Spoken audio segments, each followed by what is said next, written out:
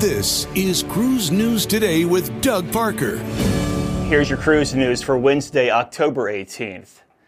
Citing safety concerns in the Middle East, Norwegian Cruise Line has canceled all 2023 stops in Israel and has made itinerary changes for the upcoming Norwegian Epic's departure port from Haifa next month. NCL has joined other cruise lines who have left the country, including Royal Caribbean and Celestial Cruises. And by the end of last month, the Nassau Cruise Port has already surpassed its 2022 passenger numbers, welcoming 3.2 million cruise passengers, an increase from 11,000 from the passenger year. The port projects a record-breaking 4.2 million passengers by the year's end.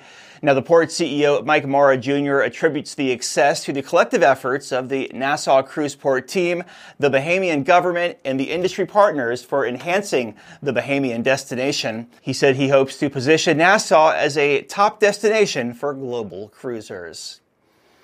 And in 2025, Carnival Cruise Line will operate 16 European cruises on Carnival Miracle from Lisbon, Dover, and Civitavecchia, that's the port for Rome, visiting countries like Spain, Italy, and Greece. After its European run, the Carnival Miracle will then reposition to Tampa through 2026. The new 25-26 itineraries also add over 100 more itineraries to their new spot in Grand Bahama Island, Celebration Key, including sailings out of Miami, Tampa, Port Canaveral, and New Orleans. Celebration Key will open in June of 2025.